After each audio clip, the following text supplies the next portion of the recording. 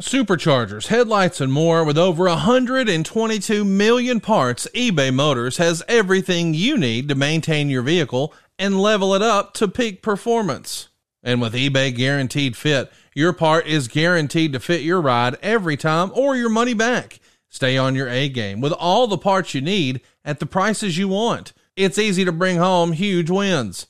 Keep your ride or die alive at ebaymotors.com. Eligible items only. Exclusions apply. See ebaymotors.com.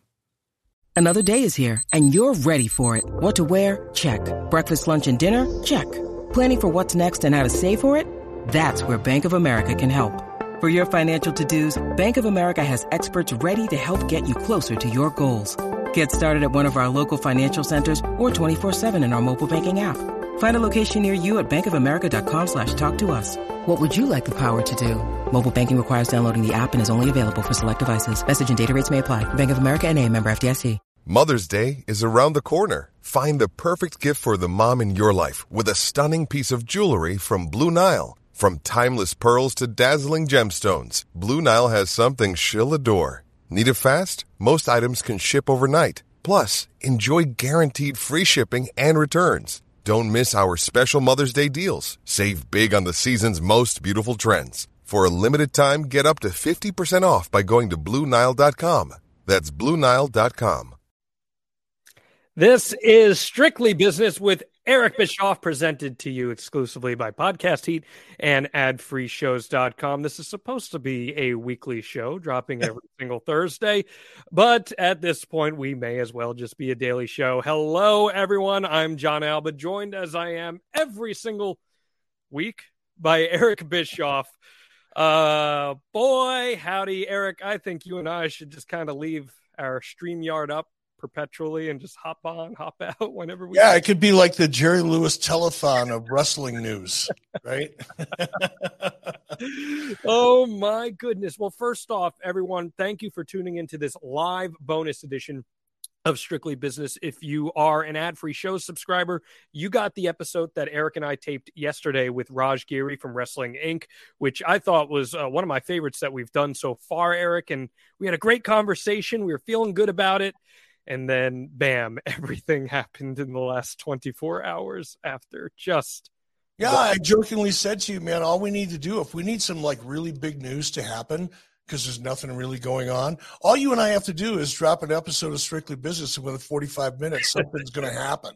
You know, so damn, why couldn't that have happened 2 hours before? We could have included it in the show and been timely, but no, we have to wait for a couple hours and then do another show, which, by the way, I'm joking, I'm happy to do. I love doing Me too. Me too. I love doing the show as well. And the beauty is, guys, this is a live free presentation of Strictly Business. We got a ton of you tuning in as the minutes go on. Here's how you can interact with the show. There's two ways. Number one, you have to be subscribed to the 83 Weeks YouTube channel in order to have your comments show up. This is live, Jerome Manley. This is live. And you just proved it. It's calling you out real time. I love that. Exactly. Shit. And we also guarantee we will read your chat if you send us a super chat. If you send a super chat to us here on 83 Weeks, we will read your comment on air. Otherwise, you can feel free just to comment, but you must be subscribed in order to do so to the 83 Weeks channel. Eric, so much has happened in the last 24 hours, and it's literally been almost 24 hours since the first major piece of news dropped, which, of course, was Stephanie McMahon's resignation from not just the WWE Board of Directors, but WWE in general. I'm going to get into the semantics of it as we discuss here, but first off, your initial reaction when all of that went down. Surprised, and after the surprise wore off, because it's hard to surprise me anymore, and it doesn't last long in today's environment, disappointed. I was sincerely disappointed when I read that. You know, I think her resignation, for me personally, it falls into one of two categories. Right? Either we can take everything that Stephanie said at face value in her press release, and let's keep in mind that Stephanie resigned, although I think it was positioned as possibly temporary, but leave of absence. Leave of absence, correct. It implied that it was temporary or that the door was still open. But her reason for doing so was basically to spend more time with her family. Now, as a dad and as a father who had two young kids that were in their teens and preteens when I was the most active in the industry and working 16, 18 hours a day and traveling all the time and all that, you come home from work one day and you look at your kids and go, wait a minute, what happened? 45 minutes ago, you're running around in your diapers. Now you want the keys to my car. Where did all that time go? And you start really realizing you want to spend more time with your kids, particularly in their teens, because that's a uniquely vulnerable time for kids, right? So I took that at face value. But if that was the reason for her initial resignation, notice I say if, it's what I want to believe, right? Then it made perfectly good sense. And when Vince was forced to leave, to me, from my perspective, because I'm a glass half full kind of guy, it made sense for me for Stephanie to go, wait, I'm coming back in the role of co-CEO to protect her family and her father's interest, because that's always been the relationship that I perceived between father and daughter, Vince and Stephanie. Very, very close, right? So that made sense to me. But here's where it gets a little kabuki-ish, right? 24 hours before she resigns, she's in a meeting with employees, communicating to everyone that, hey, status quo, man. I'm here. Paul's here. Nick's here. Vince McMahon is back. Optimism's bright. There's a big potential here. Excited to the charge forward. Yay, rah, rah, great team. And then 24 hours later, she resigns. And the reason I think that matters is because right now, with all of the nonsense that's floating around out there, and we're going to talk about some of that, right? And when we go further into the show about the dirt, the dirt that's floating around on the internet and the clickbait headlines and so forth. But at a time when, in a transition like this with the publicly held company, you would want to be perceived as being as stable as possible. The market doesn't like uncertainty, right, or volatility. And at a time when it's extremely critical to at least create the outward impression that it's business as usual and this high-powered team is going to continue doing what it's been doing. 24 hours later, she resigns, which is the exact opposite of that. That's where I'm starting to get a little more jaded in terms of what's really going on behind the scenes. But I don't know, man. It's just so crazy. But again, let's say I'm right. Let's say my first impression or what I want to believe is true is right. And now in her second press release, which you're going to go over, she explains that she's going to leave because basically WWE is in great hands. Well, think about this. If her intentions, her motivation early on was to resign to spend time with family, she came back because her father was forced out one way or the other. Now her father's back. Does she need to be there to protect her father's interests? So is this all kind of lead us back to the reason Stephanie resigned in the first place? And there's nothing kabuki-ish or Machiavellian about it. It just is what it is. That's what I choose to believe. But the fact that she resigned when she resigned, if she would have resigned before she made that statement to the employees, I'd be really comfortable with that decision. But to do it a day after, it's kind of weird. There's one element of this, Eric, that I think is very important that you haven't mentioned. And that is that December 27th letter from the WWE Board of Directors in response to Vince McMahon's initial inquiry about being reinstated as the executive chair of the board. We covered this on a previous edition of Strictly Business 2 episodes ago, which you can find in our archives, 83weeks.com. And that is where the suggestion was made that Vince rejoin the board. And in order to have a transaction of sorts, Vince would be the one entrusted to lead it. The board pushed back unanimously and said they do not wish to reinstall him unanimously due to non-public information that they had felt they were in possession of that could potentially interfere with issues and the existing federal investigation into Vince. And I underscore, highlight, whatever you want to do, that word unanimous, because who sat on the board of directors at the time of this letter, Eric Bischoff? Stephanie McMahon, Paul Levesque, and Nick Khan. Now, Does that mean that they necessarily each individually voted unanimously to send that letter of disapproval? They could have abstained from voting, and in that case, it would still be unanimous. But I do think that needs to be said, because if there was a unanimous pushback from an entity that included Stephanie McMahon of not wanting Vince back into the equation, and now she resigns just a couple of weeks later after that letter is sent, to me, Eric, it's just, as a journalist, you're told not to believe in coincidence. And coincidence can happen sometimes, but generally speaking, there's always smoke to some sort of fire. Yeah, but we're just glossing over one really important 2-letter word. If. Nobody knows if Paul Levesque and Stephanie or Nick, for that matter, abstained, because clearly they have a conflict of interest in this vote.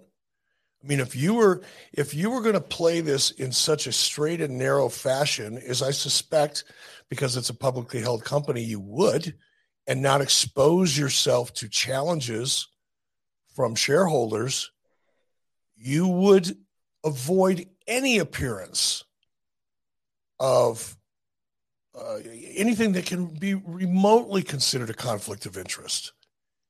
And Paul and Stephanie would have, I would imagine, I don't know, but it's just as plausible to believe they did abstain for that very reason.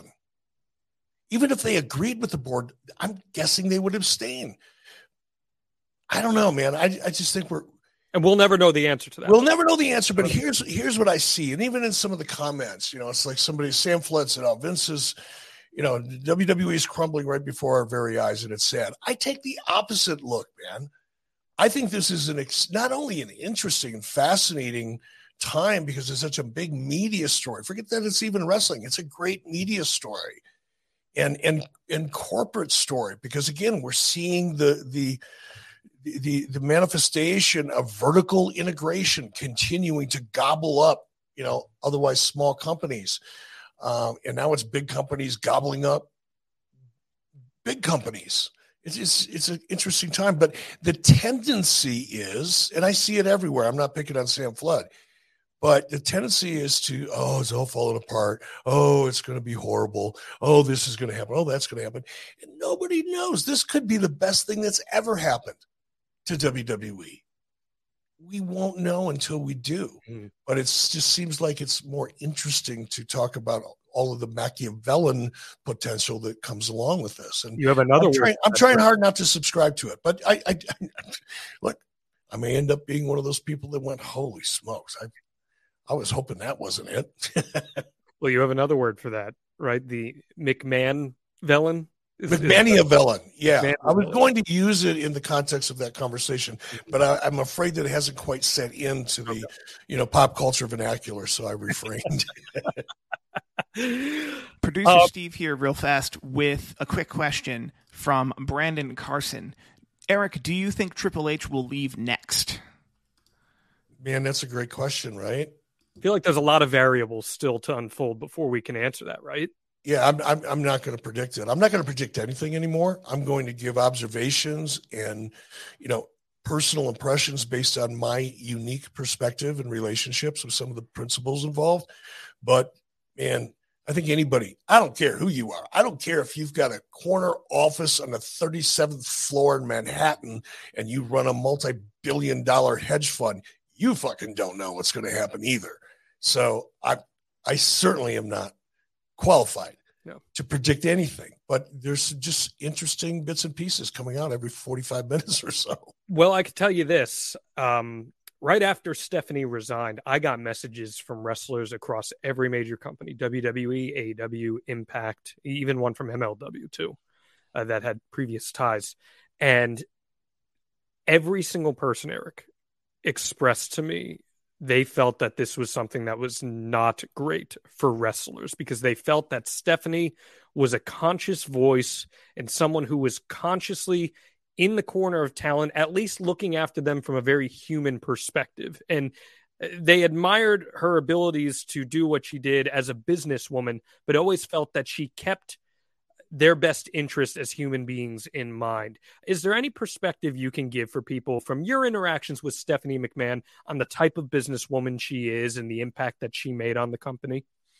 You know, I never worked with Stephanie in any kind of day-to-day capacity when it came to business. In my brief period of time there in 2019, Stephanie was involved in aspects of the business work that were completely, for the most part, on a day-to-day basis, remote from me.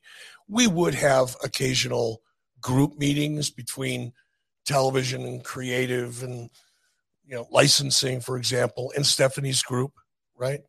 But it was rare. But here's, you know, I mean, I watched Stephanie as a talent. I worked with her pretty closely for a while as a talent. When I came back, and I watched her from the sidelines. I watched the things that she did on the sidelines. It was so thoroughly impressed with her as she kind of grew up the corporate ladder, right? And then in her role while I was there, while I didn't do any day-to-day business with Stephanie, the one strong impression I got was her leadership. You know, she had a great team, and I can tell a leader how well a leader leads a team, the way they react when they're meeting with other groups. You know, Stephanie's group was always upbeat. They looked at you in the eyes. You know, they were confident in the things that they were saying. They were buttoned up. And you just felt like they were bursting at the seams. And Stephanie was very deferential to some of the key people on her team in the meetings that I was in, not because she needed to be, but great leaders are, because you've surrounded yourself with great people. You're all on the same page. You challenge them. You know they know their business, and then you let them, you know, take the floor in those critical meetings. I saw a lot of that. And to me, you know, I'd always walk away and go, wow, she's really amazing. When she came back as co-CEO, I don't think you could create a better person.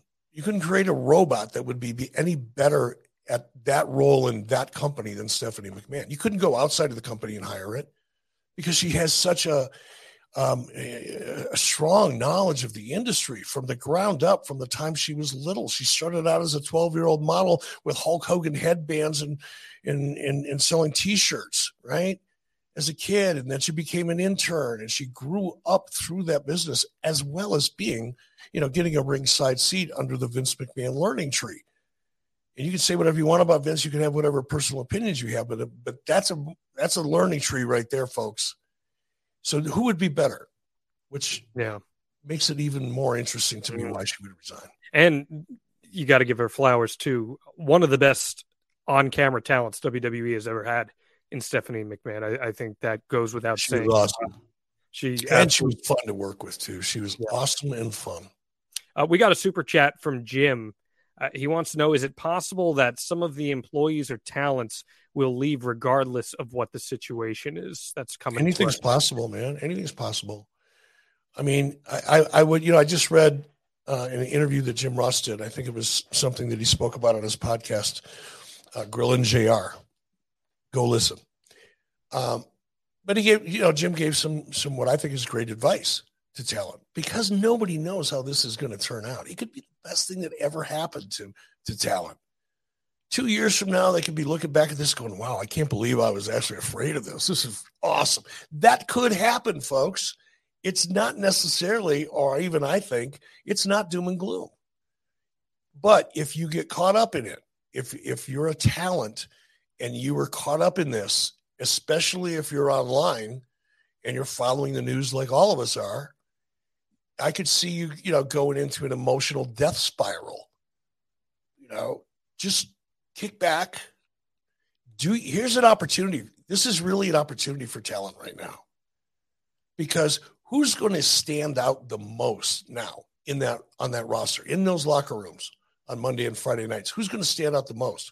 Probably the people with the best attitude, because everybody's expecting everybody to have a bad attitude and be nervous and be walking on eggshells and moping and groping and huddling up in the arena and talking about all the parade of evils that is descending upon us from the wrestling heavens, right? But if you're that other person, and you're excited to be there, and you're excited to get into your creative, and you're excited to lay out your match, and you can't wait to get out there and do whatever you're asked to do, and you do it with enthusiasm and energy while everybody else is sitting around the back of the arena waiting for the other shoe to drop, you're going to stand out.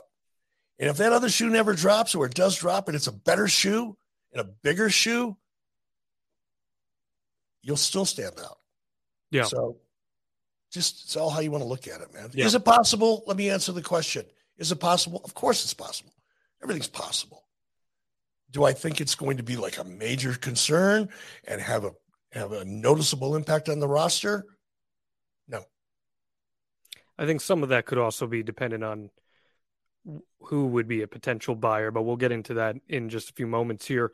Again, guys, just like Jim, you want to have your comment read on air. All you got to do is leave a super chat. We will read it on air. Also, you can leave a chat if you'd like to without doing a super chat. You just got to be subscribed to 83 Weeks here on YouTube, and we very much appreciate your support. Eric and I have had just a total blast doing Strictly Business, especially as often as we've been doing Strictly Business in the past few weeks here. We did get another super chat from Joel that we're going to pull up here, and this can kind of launch us into our conversation, Eric. So as we know, after the Stephanie McMahon stuff went down, a whole bunch of chatter started. I started hearing things. A whole bunch of people started hearing things. You started hearing things. And there were then reports that WWE was either in full agreement on or had sold to Saudi Arabia. And Joel asked, Eric, I value your opinion more than anybody. How likely is it, do you think Saudi Arabia buys WWE? Now, Eric, I spent all night, literally overnight. I've been going for 48 hours straight now, trying to get comment on this, trying to confirm this. No one all night long would confirm this. They wouldn't deny it because I think genuinely people weren't aware. But firmly this morning, I was able to speak to someone pretty high up in the WWE pecking order who said at this time, any report that a sale is done or agreed upon is completely false. And others have also reported similarly. So, Eric, Joel wants to know, how likely is it, do you think Saudi Arabia buys WWE? Yeah, I'm going to answer Joel's question, but I want to go back to those stories and where they came from as soon as I do. So let's not forget. How likely is it? Look, anything's possible. If you step back, kind of take a macro, big picture view of things. Looking for a great Mother's Day or Father's Day gift idea? I was, and I found it at Paint Your Life. With Paint Your Life, you'll get a hand-painted portrait created to fit almost any budget, and it's a great gift idea for your mother, your father, or both. You see, Paint Your Life transforms your photos into a one-of-a-kind, beautiful hand-painted portrait created by professional artists. You upload anything you can imagine. You can even combine photos. You'll pick the artist, the medium. You can even customize the frame. And you can receive your painting in as little as 2 weeks. You can give the most meaningful gift you've ever given at paintyourlife.com. And there's no risk. If you don't love the final painting, your money's refunded, guaranteed. And right now is a limited time offer. Get 20% off your painting. That's right, 20% off and free shipping. To get this special offer, just text the word weeks to 87204. That's weeks to 87204. Text weeks to 87204. Paint Your Life. Celebrate the moments that matter most. Message and data rates may apply. See paintyourlife.com/terms for details. Seeking the truth never gets old. Introducing June's Journey, the free-to-play mobile game that will immerse you in a thrilling murder mystery. Join June Parker as she uncovers hidden objects and clues to solve her sister's death in a beautifully illustrated world set in the Roaring '20s. With new chapters added every week, the excitement never ends. Download June's Journey now on your Android or iOS device or play on PC through Facebook Games. Vince McMahon and Saudi Arabia have been doing business together for about 5 years now, right? 6 years, whatever it's been. 2018 was the first Saudi show. Okay. So about 5 years, going on 5 years. A lot of money has passed back and forth during that period of time. And all parties seem to be, for the most part, except for one little glitch, enjoying the relationship because it's continuing. If they weren't enjoying it, it wasn't working out, it wouldn't. So it's a good relationship. Who knows how good of a relationship it is between Vince and the Saudi government? We don't know. So it's possible. That's why it's possible. We know that the Saudis are investing in media properties, right? We know what is it? The LIV, is that what it's called? Live Golf. So there's Live a Golf. term, We know that they've invested a ton of money in that. There's a term called sports washing, which is what happens when entities that maybe are controversial or a government like Saudi Arabia, they utilize sports as a way to mediate and do business in a more positive light.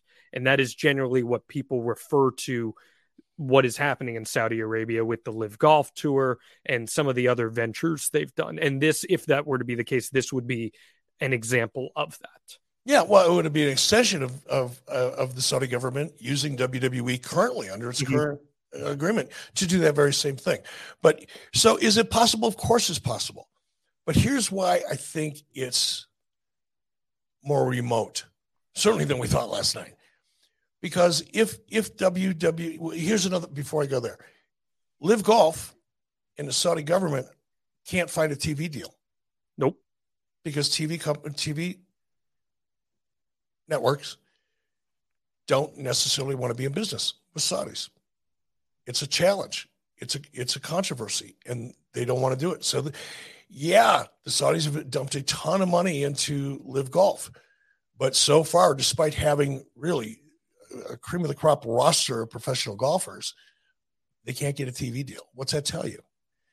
So that's why I think, is it possible that Saudis could maybe not buy the whole thing, maybe invest a portion of whatever it's going to take to buy it as a non-active, non-major stakeholder? Yeah, definitely. I see them being a player. But I think because of the challenge of television rights, so far at least, I think it's a pretty remote possibility, because if you look at the WWE, it's currently a $6.6 million market cap company. A large portion of that is because of the rights fees that it's getting. Well, if you take those rights fees out of the equation for WWE, what does that 6.6 valuation look like? It changes dramatically. That's why I don't think it happens. But I could be wrong. We don't know. So let's dig into the reporting then, because that was an element of this that I know you wanted to discuss, and I can speak ad nauseum about, but I'd love to hear your initial reactions to that. Well, I mean, first of all, when I woke up this morning, for the very reasons that I just laid out, I was relieved. And I did, I went right to your comments because I could tell that you were up, all night doing it. And again, I was relieved to hear that news for the same reasons that I just categorized. But I want to know who first leaked this story that the deal was done. I saw some guy named Mallenhausen or some shit. I don't know him, by the way. I'm not being critical of him. He's got a complex name, so I can't remember it. But if it wasn't him, who was it? So Cassidy Haynes from Body Slam was the first to report it, and Steve Malhausen, and I apologize if I'm mispronouncing it after, then reported it as well. He has since deleted his tweet. Steve works for DAZN and Sporting News. He since deleted his tweet. Cassidy's remains up. Why would they do that? Why would they do what? Report the news? Why would they report something that isn't true? So my thought process, and again, this is just my thought process here, is I don't think either of them, especially Cassidy, who was first to report it, who has also, by the way, and this needs to be said, reported very accurate information in the past. There's the tweet from Cassidy. I don't care what he's done in the past. Why would he report a story that isn't true? So what I'm saying is I believe he believes that his sources have fed him correct information. I don't believe he is purposely misleading anybody by reporting this. I think he believes in his source. Does he believe in him because he wants to be the first one out of the gate and get the clicks? I don't know. I don't know the answer to that. That's where I lean. Because, look, between Conrad and I don't know who your contact was, and I would never ask, and you would never tell me anyway, but between Conrad and I, we can have a conversation. And we all have sources of our own. Mm-hmm. Why would this guy have a source that he believes? I mean, unless you're in the frickin' boardroom, unless you're asked to vote, you don't know. And neither does anybody you're talking to, unless they're on the board. Well, and it is. If they're talking to a board member, you know, I'll apologize live in the middle of Times Square. But unless they're talking to somebody on that board that freaking knows, you're just repeating what somebody else may have heard. It is entirely possible. Who are we to say who his sources? We don't know who his sources. It's entirely possible that he could be talking to a board member, or it might not be as well. I feel like I'm pretty connected with WWE, and I couldn't get anybody to confirm this news. Because nobody, first of all, nobody that has any real credibility, forget about friendships. I'm talking about somebody that's high enough in the food chain to actually have some insight or something to offer. They're not going to talk. Are you kidding me? You may read into something, not you. I'm not talking about you. I'm talking about people in general that have sources that they think are, you know, credible sources that maybe work in WWE. But unless you're talking to somebody on the board, you're just spreading rumors. Mm-hmm. Yeah, and I do want to underscore this too. There is a difference between reporting something like this versus reporting on, oh, so-and-so is going to debut on Raw, or this person is going to feud with Brock Lesnar. This is one of the biggest stories in the history of wrestling, if not the biggest. It very well may be the biggest. And you got to make sure that you've got this right. And Cassidy has gone on the record and said, hey, I stand by my sources. So if he feels that that's accurate, then, hey, we'll see. We'll find out, right? But everyone... Just think about from a logistical, from a reality perspective. Mm-hmm. Do you know how long it would take to put that deal correct to paper and to a point where it would actually come up for a vote? And that's where wording is very important. And I was trying to explain this on social media too. There is a difference, and you know this firsthand from your intentions of purchasing WCW with your investment group. Mm-hmm. There is a difference between agreeing to a deal and signed, sealed, delivered, this deal is finalized. There's a big difference. And a lot can happen in that little difference between those two aspects of a deal being done. And I think anyone, Eric, who glosses over that is doing themselves a disservice as well. No, because they're ignorant, meaning lack of information or knowledge. If you don't have the information and you don't have the knowledge firsthand, you're just guessing. Mm-hmm. You know, and I think people, I don't know, man, it's just so negative out there, you know, and you know, we're on social media now, I'm part of it. But I think that just natural tendency to lean in the dungeon of doom. Oh, I hate that I even said that. It's just that's just where the conversation automatically wants to go to. And I'm not suggesting that there's not some Machiavellian aspect to this, but man, there might not be either. Yeah. And I want to make this clear. I don't think anyone reported this with the intention of misleading anybody. I don't think there was malice in doing that. But if this is incorrect reporting, which we're going to find out very shortly if it is or isn't, if we haven't found out already, then it requires a really, really, really important step back, take all the information in, and just make sure that we're being responsible in our reporting and not jumping to conclusions. It's easy to jump to conclusions because, Eric, there's a lot of speculation after Stephanie stepped down, like this super chat here from Brett. He says, do you think Stephanie stepping down as CEO is connected to a sale to Saudi Arabia, or at least positioning the company more favorably since they may not find a female CEO appealing? And I think, Eric, that's why a lot of people were ready to buy right into these Saudi Arabia rumors just on those two inferences alone.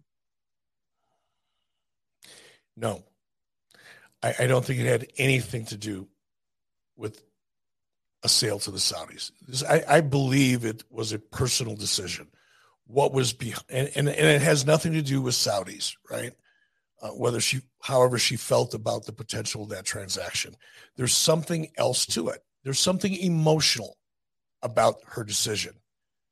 And I'm going to take what she said at face value because it makes sense to me based on her previous decision to resign. Come back because her father was forced out. Now that her father's back, she's no longer needed to be in that position to watch over her father or watch her father's back because he's back and he can watch his own back. So I'm going to take it at face value and say, no, it had nothing to do with whoever is going to buy it. And I'm going to choose to believe that it had everything to do with Stephanie's original statement, meaning she wanted to get back to her family and she felt she didn't need to be there to protect her father's interest any longer. And again, guys, if you want to leave a super chat, you can. We appreciate your patronage, and we will ensure that we read your comment on air. If you just want to leave a comment, go ahead. You just got to be subscribed to 83 Weeks on YouTube. There are other super chats that we're going to get to, but I want to make sure we get into every aspect of the Saudi conversation. Just as is, again, guys, currently, as things stand at this moment of time, I've been told there's no deal in place. There's no agreement in place with Saudi Arabia. Others have corroborated such. I'm just trying to think, Eric, is there anything else on the Saudi aspect of this conversation that you'd like to put out there before we move into other elements of a potential sale? Nope, I think we covered it. Okay. All right, let's get to some more of these super chats. And this one from Mark Cyrus, who's a loyal adfreeshows.com subscriber. Mark says, with the sale looming at this point, who do you feel would be the best option to buy WWE and make sure that the prestige the brand carries is left intact? My first bet would be Comcast. They've got a long relationship with WWE through USA and WWE. They've got 20 years of experience and a powerful streaming platform, which I know is important to Comcast, or I believe would be important to Comcast. That just seems to be a more seamless, not that this is going to be seamless, but a more seamless and logical acquisition than the rest of them. But each has its own unique caveat. If it's Comcast, does Comcast want current management in place, including Vince? That's where the baggage comes in, right? That's where that dark cloud of controversy that's following Vince around, that's where it becomes a little bit of a factor, I think. But if Vince has no interest in staying on board and would act only as a consultant, so to speak, I think that makes absolutely the most sense. But it all depends. Here's what it comes down to, and this is what nobody knows. I don't care who you are. I don't care where you work, what you do for a living, how many millions of dollars you make in the markets, or if you're the king of mergers and acquisitions, you don't even know. What's Vince's motivation? Is it to be the guy who put together a monster deal and that will cement his legacy? Or does he want to get back and steer the ship? And by the way, it's not necessarily either or. It's not a binary choice, because there is a scenario, and this is where I'm betting my money. If I'm betting on Endeavor. Yeah, you've been pretty gung-ho about Endeavor being the one. Because that's a scenario where shareholders are, right now, shareholders should be high-fiving right now. If you're a WWE employee with stock options, you should be happier than anybody. Steve, can we see where the stock's at right now? As about $89 right now. We are at $89.50, which is down a little bit. And that's one of the things too, Eric, that is important, that when this news was reported, which again, as things stand currently, it was not factual information that a sale was done or agreed upon. The stock shot up and then over the course of the day went down a little bit before rising again just before close. So there were tangible. It's back up to $90, which is phenomenal. Mm-hmm. But I surmise that the stock dropped because of the chatter about Saudi. Mm-hmm. Well, it actually went up to start because of the chatter about Saudi. And then as you see over the course of the day, we got the hourly breakdowns there. It starts to drop when the news comes out that there are denials on it. So this was yesterday? So we're looking at the past 24 hours here. We're looking at 10 a.m. today. Oh, I see. Okay. I see. Okay. I thought, okay. So the stock went up overnight. Well, not overnight, but, based off the chatter from overnight. And then upon around 9:30, 10 a.m., when some of the denials started coming in, is when the stock actually drops. Oh, that's the opposite then, right? So then that would suggest that people were excited. The market was excited about a Saudi move. And maybe that's because everybody's anticipating that once that, the stock is going to continue to go up until the sale is done. I remember, again, once I figured out what a stock option was, I remember sitting back and watching the, Turner stock, I'd watch it all day long because every time it went up, I made more money. But perhaps it was kind of an artificial bump based on the transaction, and it kind of came back down to normal. I don't think you can read too much into it. I really don't. And ultimately, that's large. And these are not big swings. We're talking about a buck or two on a $100 stock. You're talking about 1 or 2%. That's what I was about to say. It is ultimately marginal. Look at that 1 month graph there, Eric. Look at that. That is just crazy. January 5th, which is, of course, around the news when Vince was reported to be coming back in. And then the next day, which is when Vince was filing the motion to return. And then that brings us to last night and today. It's just crazy to see the stock swinging like this. Let's get to some more super chats here. We've got one from Warhawk Rambo. It says, "Hello, Eric. I'm concerned about this. I've been a pro wrestling fan most of my life. I just have ethical concerns about supporting a Saudi-owned WWE, and that is one of the elements that comes with all of this, not just from a fan perspective, but performers too, and people, employees working. There might be some ethical problems that come up for some people." And this is the part that just irritates me to death. Because we as a culture are so hypocritical and to a degree uneducated about how the world is really working and what we are supporting.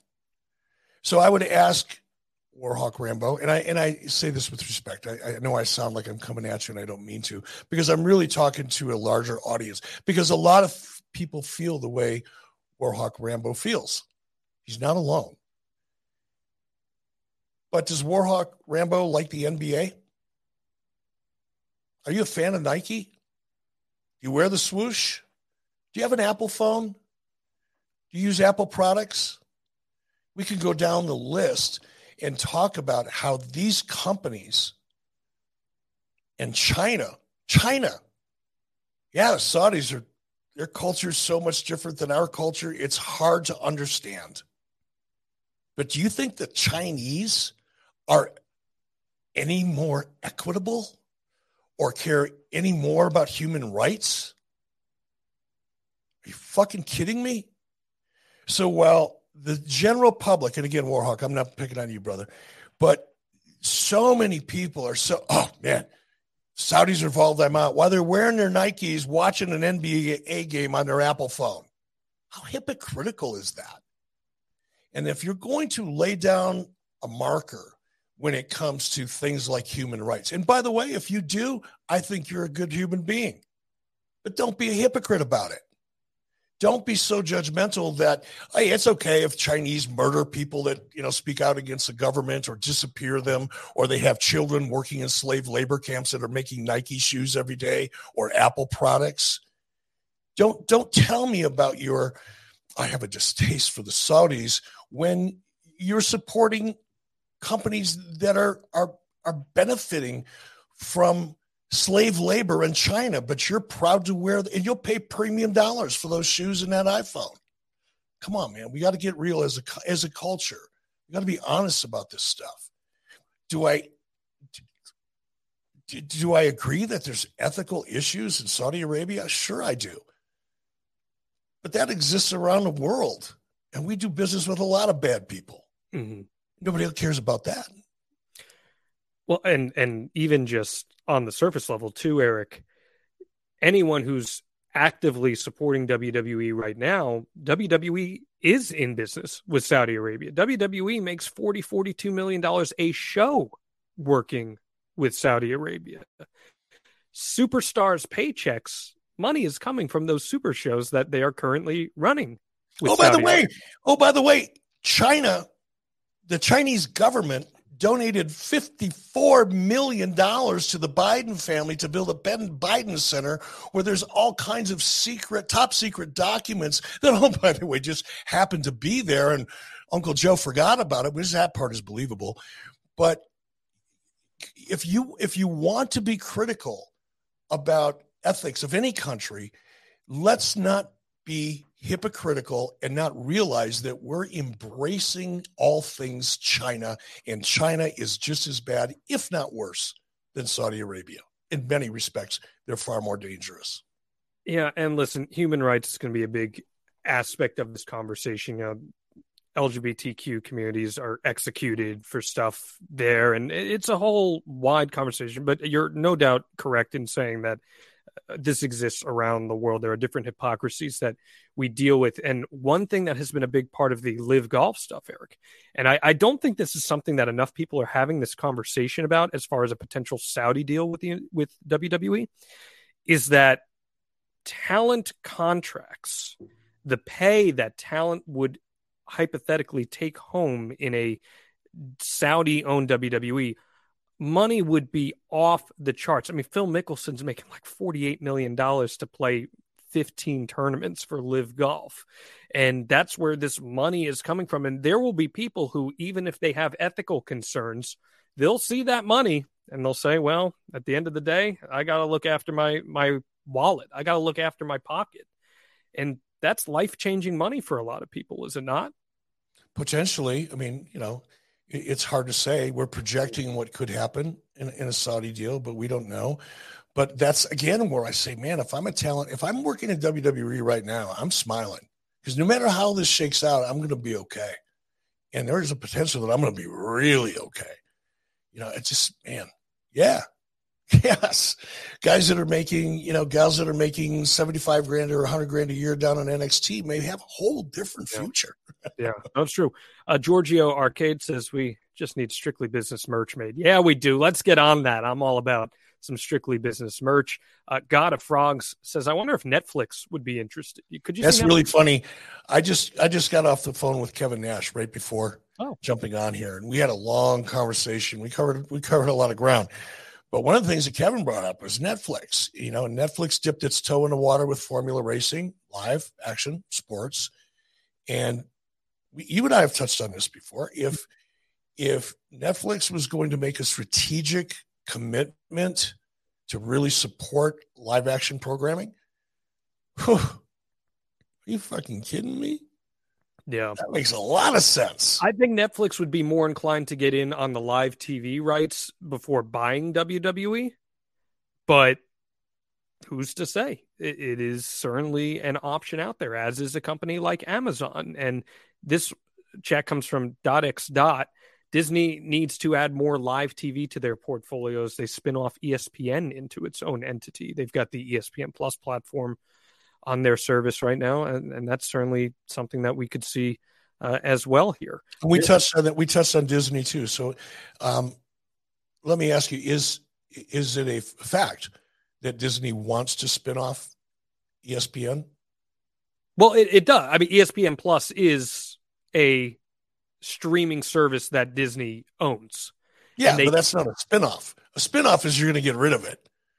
Oh, if that's the context you read it in, then no, I don't think that's happening at all. Okay, so Disney owns ESPN because, as Kevin Nash pointed out, there's people that are associated with the industry that are laughing at the Disney option because what are we going to do? Put wrestlers in a park with Mickey Mouse ears?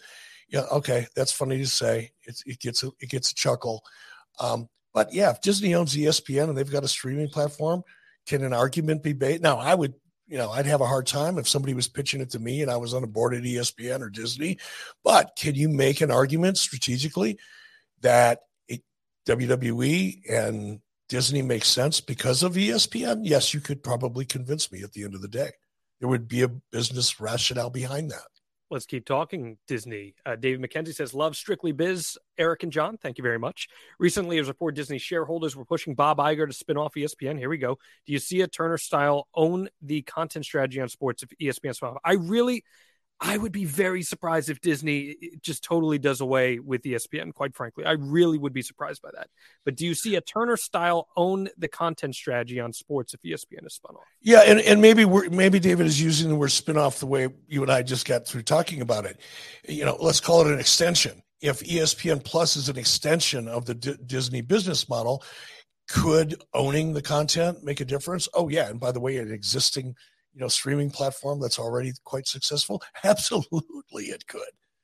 I mean, there'd be a business argument for it. It would have nothing to do with putting wrestlers in Disney theme parks. Yeah, yeah. I mean, can you imagine that? I mean, that would just be so insane. Movie Junkie John with a super chat says, hey, Eric, what hidden story does the board have on Vince that hasn't come out yet, in your opinion? I can't imagine what's worse than rape allegations. I spend about 6 or 7 seconds a day thinking about things like that. I don't know, and none of us know. We don't even know if there is anything. Yeah.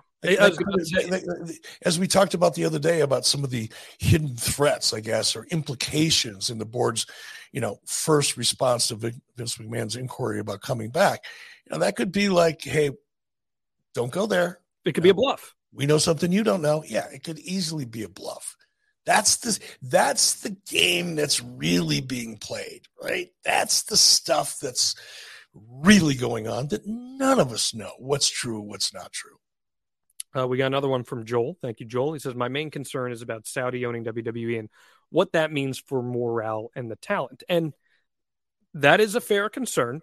Sean Ross Sapp, our pal here on Strictly Business, did report that he spoke to a lot of WWE talent where the morale around the rumors of a sale to Saudi Arabia was extremely impactful. And he outright said that there were several talent who told him they would be done with the company should something like that happen. Yeah, but again, going back to the point that you just made about Live Golf and some of the dollars that are floating around in it, they may feel that way now. You may have a handful, you may have more than a handful of talent because they're reading the doom and gloom. They're looking at worst case scenarios. They probably imagine having to move to Saudi and live there 6 months out of the year. I kid you not. There are probably some people that are thinking, oh my gosh, you're going to put a developmental territory in Saudi and I'm going to have to move my family to Saudi. I mean, people lose their minds over this stuff. Fear of the unknown inspires more fear. Sure.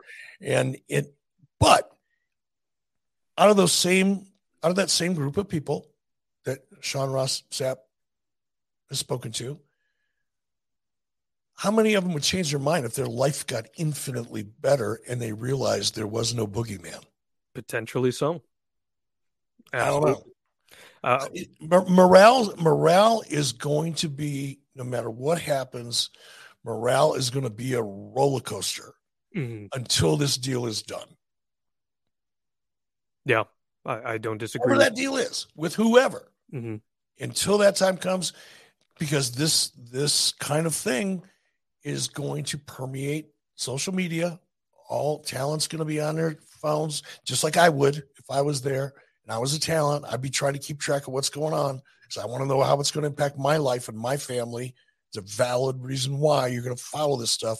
But 90% of the stuff you're following, reading, and seeing is all nonsense and doom and gloom. We're reading your super chats, guys. Send them in right now. We got another one from Brett. He says, if you're an on-screen WWE talent, which potential buyer is your favorite? My favorite would be Comcast. More so than Disney, even with the crossover opportunities? Yeah. Yep. I think strategically, Comcast makes more sense. You look at Comcast, I don't know what percentage of the cable systems they own and control in the U.S., but I think it's the majority of them. I think that gives you stability and strength and leverage, all of the things that strategically you would want out of a transaction. Think of it this way, and I've gone through this in different businesses. When you go out and if you wake up one day and say, okay, I've got a great business plan, but I need to raise $1 million, whatever the amount. you're not just going after $1 million, if you're smart, you're not just going after $1 million investment, because there may be a lot of people that are willing to invest $1 million in your business. Maybe you have a great track record. Maybe you have charm and charisma. Maybe you're the best salesman in the world. Who knows what you have? But there's a lot of people that are willing to invest in your company. But what else do they have to bring to the table other than money? I refer to it as smart money and dumb money. Dumb money is when you bring in a lot of investment or you sell yourself to a company that doesn't have any strategic value. They may have the money, but the strategic value just isn't there. Meaning, does 1 + 1 = 3? Or does 1 + 1 eventually equal less than 1? Because there's no strategic value, but there's the desire to control, right? A couple of years ago, I went into business with a group of guys, really, really smart guys. We brought in some money, an investor, by the way, from China, who came in and did almost a complete funding for our startup. We were excited as hell. Great. We got the money. Yay. Until that particular individual wanted to come to the United States once a month and sit down and try to understand a business that he was totally unfamiliar with. Didn't matter. He wanted his say. He wanted control. He wanted to understand. He wanted to learn. But when you bring an investment like that, or when you partner with somebody like that, or when you sell to somebody like that, you run the risk of an unhealthy relationship, because there's no added value beyond the money. And Comcast provides such a unique strategic opportunity as well as the money and the stability that goes along with that strategic value, that's what my first choice would be if I was there. It's not what I think is going to happen necessarily. I think it's a good chance it will. But depending on Vince's motivations, we're going to keep going back to that. If Vince's motivation is to get back in the saddle and take things back to the way that they've been for the last 40 years or whatever it's been, that's a different strategy. Stockholders are still going to see a big payday. Nobody will be disappointed, but that company will end up private again. Mm-hmm. I think just from a talent perspective, since that was the question asked, having Disney with the arsenal of IP that Disney owns and potential opportunities for crossover there, Marvel being one of them, Star Wars being another, I'd be licking my lips as a talent if that were to become something that could be in my back pocket. Just my take on that. Yeah, now you've got two opportunities, John. You've got Saudi, which portends or presents possibly a huge financial upside for talent. And you've got Disney, based on your perspective, that can also provide a huge upside for talent. Absolutely. So right now we're 2 for 2 on the upside. Let's keep going here. We got so many super chats. Thank you guys so much for sending them in. We appreciate that. Johnny Hex says, did you hear about there's a typo. Did you hear that a shareholder filed a lawsuit? And this happened from a shareholder in Delaware. This went down earlier today, Eric. For those who are unaware, a shareholder sued Vince McMahon in Delaware's Chancery Court, accusing him of wielding his 81% voting control to oust 3 board members, replace them with loyalists, and push through bylaw changes that would impose his will on the board. And in return, they are looking for invalidation of the bylaw changes, costs, and fees. Good luck with that. Look, anybody can sue anybody for anything, right? One of the things you need to do is show damages. So how have you as a shareholder been damaged since Vince McMahon came back and changed the laws? Especially if I know I don't have to be a judge. I'm not an attorney, but you haven't. You've got what are your damages? Now you're trying to project what damages may be in the future. I'm sorry. Vince wielding his 81% of voting control. It's not wielding, it's utilizing it. He earned it. He built the company and he structured it as such under SEC rules and guidelines that left him with that control. He didn't manufacture it out of thin air. It's not a storyline. It's a reality. And he has every right to do it. Again, take what you feel about Vince McMahon and put it in the garbage, because that's where it belongs. It has no value. And just look at the reality of the situation. Vince didn't do anything wrong. Didn't do anything illegal. Warhawk Rambo adds, thanks for answering. Also, just answer, I don't buy Nike products or Apple. I'm more of an NFL guy, but yeah, I avoid Nike products like the plague, he says. Well, the NFL supports Nike and vice versa. So there you go. Can't get away from those Chinese tentacles. Continuing with the super chats here, Jim has another one for us. Thank you, Jim, for the multiple super chats here. Says, Eric, thank you for answering my earlier question. This is a huge shocker news since WCW was sold to WWE in March 2001. If they were given the opportunity, do you think New Japan or AEW would be able to buy WWE? I got a feeling I know your answer to this one, Eric, but go ahead. Well, not New Japan. I mean, I don't know anything about New Japan, but New Japan is not necessarily a financial powerhouse. Okay. The Khans, net worth of $11 billion, a lot of other assets. I would imagine if Tony decides that he wants to do it, and he has the support of his family because it's family money. Could it happen? Yes. Do I think it'll happen? Can't imagine it, but it's possible.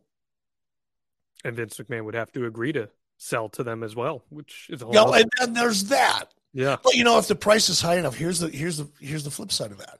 If the offer is high enough and it's in the shareholders' interests, you've got to do it. Then now if you deny it for personal reasons, if you block it for personal reasons, now you got a fiduciary responsibility issue, and that could be tricky. But I think that's a good movie of the week. But I don't think it's part of our reality. No, me neither. West Britannicus says, happy Wednesday, Mr. Bischoff. Thank you all for all your time, energy, and introspective. Am I right to guess you salivate at the idea of what you could have done with streaming in 1997, 1998? No, I don't think about things like that, man. Any more than, if I woke up tomorrow morning and read somebody won the Power Mega Millions $1 billion lotto. Hey, it's Kaylee Cuoco for Priceline. Ready to go to your happy place for a happy price? Well, why didn't you say so? Just download the Priceline app right now and save up to 60% on hotels. So whether it's Cousin Kevin's Kazoo Concert in Kansas City, go Kevin, or Becky's Bachelorette Bash in Bermuda, you never have to miss a trip ever again. So download the Priceline app today. Your savings are waiting. Go to your happy place for a happy price. Go to your happy price, Priceline. When you need mealtime inspiration, it's worth shopping Kroger, where you'll find over 30,000 mouth-watering choices that excite your inner foodie. And no matter what tasty choice you make, you'll enjoy our everyday low prices, plus extra ways to save, like digital coupons worth over $600 each week. You can also save up to $1 off per gallon at the pump with fuel points. More savings and more inspiring flavors make shopping Kroger worth it every time. Kroger, fresh for everyone. Fuel restrictions apply. Would I sit around and spend any time thinking, man, if I just could have been in that 7-Eleven outside of New Orleans and Louisiana at 2:00 in the morning, that could have been me. I don't think that way. I just don't. Good for you. We got so many people. We got almost 1,000 people watching us live right now, and we're so grateful for you guys. We're starting to wrap up a little bit here, so if you have any super chats, this is your last chance to get them in. We're going to call for them one more time. If you want to comment, you can comment as well without giving a super chat, but you have to be subscribed to the 83 Weeks YouTube channel. If you're enjoying this episode of Strictly Business, by the way, Eric and I guarantee at least one episode every single week on Thursdays, but recently you've been getting tons of bonuses as well. Here's been a pattern, John. Every time you and I lay down a Strictly Business, within 2 hours, something monstrous happens, Yeah. So who knows? We may be doing another one tonight. We very well could. We had a great episode that we taped yesterday with Raj Giri from Wrestling Inc. It's available now on adfreeshows.com. It'll go up tomorrow for everybody. Go check that out if you haven't. It's a great episode. Raj was an awesome guest for us who gave us some really interesting perspective, I thought, on the business. Very much so. Very much so. The wrestling website industry. Joel has one more for us. Thank you again, Joel, for the multiple super chats. Last question, Eric, and you too, John. If you had to put money on it right now, who ends up buying WWE? That is, of course, I got to say this is an outlier, Eric, if there's even a sale at all. Right. Who was the betting site that was taking odds? Bovada. Bovada? Are they open? Have they opened up odds again? Let me take a look, because they did stop. Bovada betting odds WWE. Let's see. We are currently looking at. Are they really going to make me log in? Steve, help us out here. Give us some help from Bovada. they did have betting odds. So in the meantime, while we pull those up, Eric, do you have a favorite in mind here? Yeah, and actually I asked because if they've opened it up again, I'm going to put my money on Endeavor. Okay. I think it's a long shot, but I always like betting long shots. Like I wouldn't bet Disney or Comcast because it's just it makes too much sense and there's no excitement in that for me. In terms of a bet, but I would bet on Endeavor Group Holdings and an outright purchase to take the company private. That's where I'm going to put my money. And I'm going to go to the site. And if they're taking bets, I'm going to put real money on Endeavor. Okay. As from what I can see, looking at this currently, they did close last night after all the Saudi stuff was going down because there's conflicts of interest there and everything. But the leader in the clubhouse was still Comcast at minus 140. Disney was plus 350. Fox was plus 1,200. Warner Bros. Discovery was plus 1,500. Netflix was plus 1,200. Amazon was plus 950. Saudi was plus 750, it looks like. And the least likely at the time of closing was plus 3,000 for Tony Khan. Now, here's an interesting angle on this. I know we probably got to go, Jack, because you probably have 37 other podcasts to do. But I had an interesting conversation with a very high-profile individual in the film industry. Okay. He's currently on one of the biggest movies of the year as far as being produced right now. And we were talking because he's got an interest in this and curiosity, not a financial interest, but curiosity. And we talked about this morning, and I didn't know this, but do you know that Comcast was very interested in Warner Brothers before Discovery came in? No, I did not know that. There is a rumor, according to my friend. I'm not in Hollywood anymore, so I don't know. But according to my friend, there is a rumor that Comcast is still interested in making a play for Warner Brothers Discovery. Can you imagine? Think about that. That's folks, you are hearing it here first on Strictly Business. Eric, if that happens, you people need to retweet, post this, clip this. Steve, you have my permission to clip the living hell out of this because we're breaking an angle here that nobody has discussed yet, and my friend is incredibly credible when it comes to what's going on in Hollywood. I just saw my life flash before my eyes because of the amount of content we would have to lay down after something like that happening. Holy crap. That is surreal. Wow. Well, lots of elements at play there. We got another one from Michael. Says, I do business with a friend of the Bischoffs named Tyler out of Cave Creek, Arizona. He went to Garrett's wedding in Cody. Why did Eric move from Arizona to Wyoming? Hey, Michael. Here's the honest answer. I had two homes in Arizona. One of them was a monster. The other one was a nice investment property in a golf course community. And when our kids left, when the kids moved out, Montana went to LA and she's still there. And Garrett went to Florida. It's like, wait a minute, man. It's my wife and I in this monster in Cave Creek. And we have two homes here. We have a home in Cody, Wyoming. I'm keeping a $4,500 a month apartment in Santa Monica. It's like, whew, I think it's time to cut some fat. So, it came down to a decision because we loved Arizona and where we lived in Cave Creek was very cool.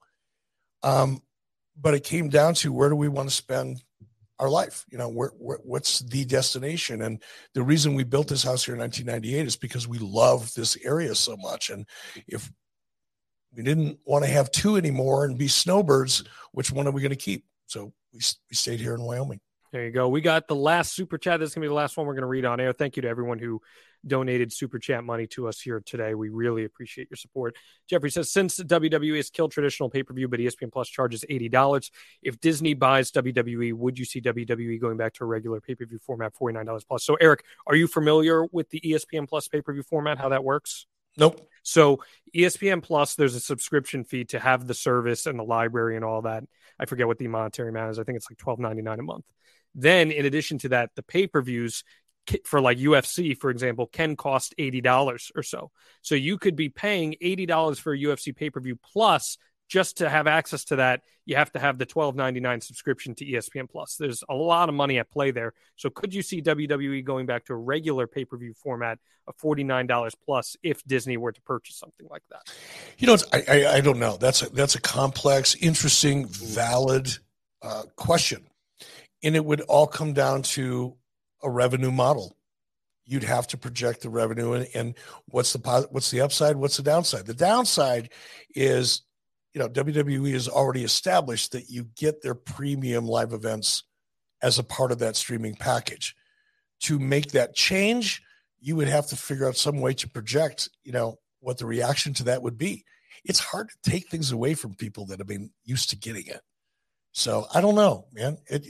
I could see them wanting to maximize value, but I think you would have to also consider, you know, how business has been conducted up to this point. Maybe, and you know, maybe it's not either or. Maybe it's both. Maybe you get all the pay-per-views as a part of the streaming platform for no additional upside, but you're going to pay retail for WrestleMania or WrestleMania and Royal Rumble, whatever. There were a couple of quick super chats that I do want to get to. The landlord harassment channel says breaking WWE just sold to Christy Olsen. Well, that would that would make After 83 Weeks quite a show, wouldn't it? Oh, it'd be fun. Couldn't wait.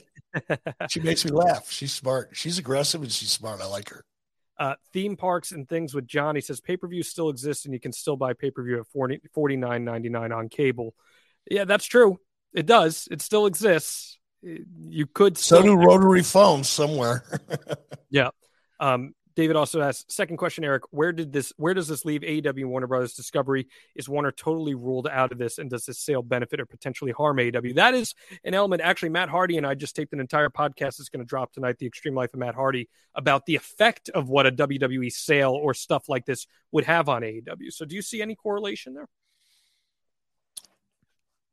No, I think, the fandom, starts revealing itself. And, I love it when people that don't know anything about the business of the wrestling business, whether they be wrestlers or fans or people like you and I talking about it, start projecting what could be.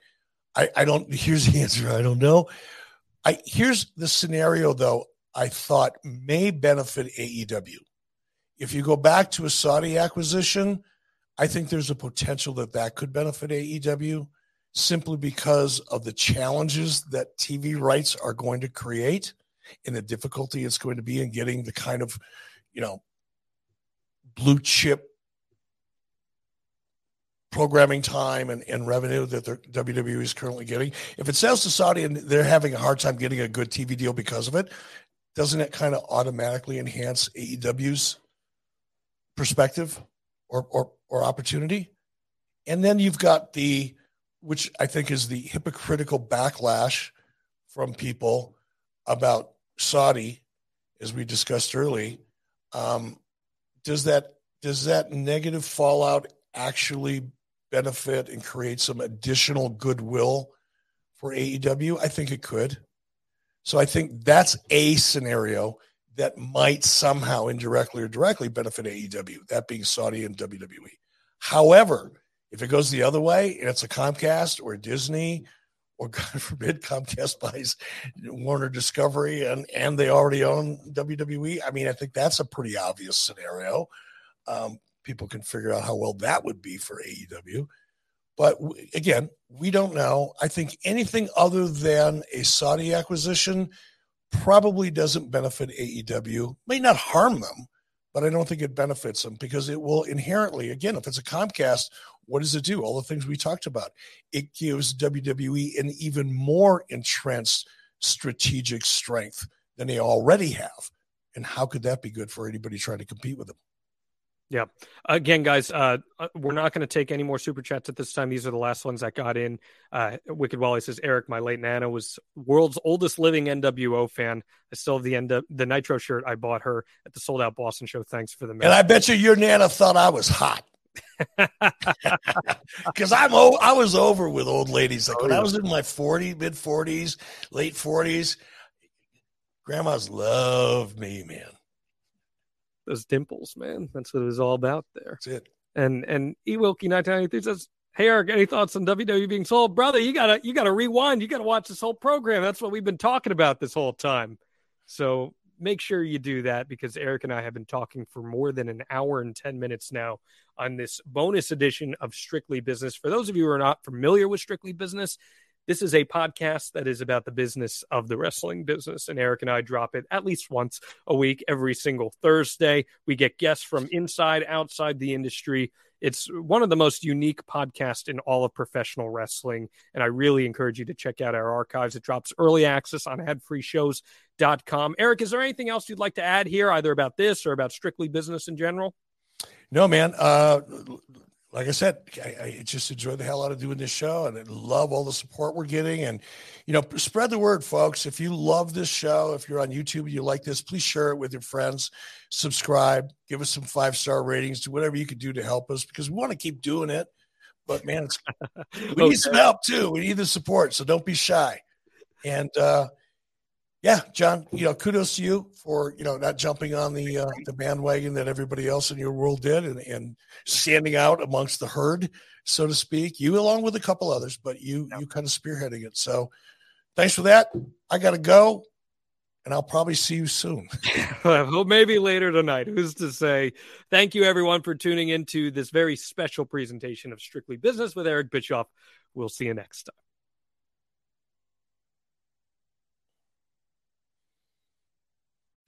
John brings his skewed sense of humor. Jeff brings tips to cut strokes off your next round. Together, it's those weekend golf guys. They'll pay a lot of money to PXG and Titleist and Callaway and on and on and on, right? How many yards do you think you're going to pick up with that extra driver? I think I can get an extra 5 to 10. What if I give you 15 to 20? You pay me more. Jeff Smith teaches on a sliding scale. Those weekend golf guys, the podcast, part of the Believe Network. Just search BLEAV on YouTube or wherever you listen.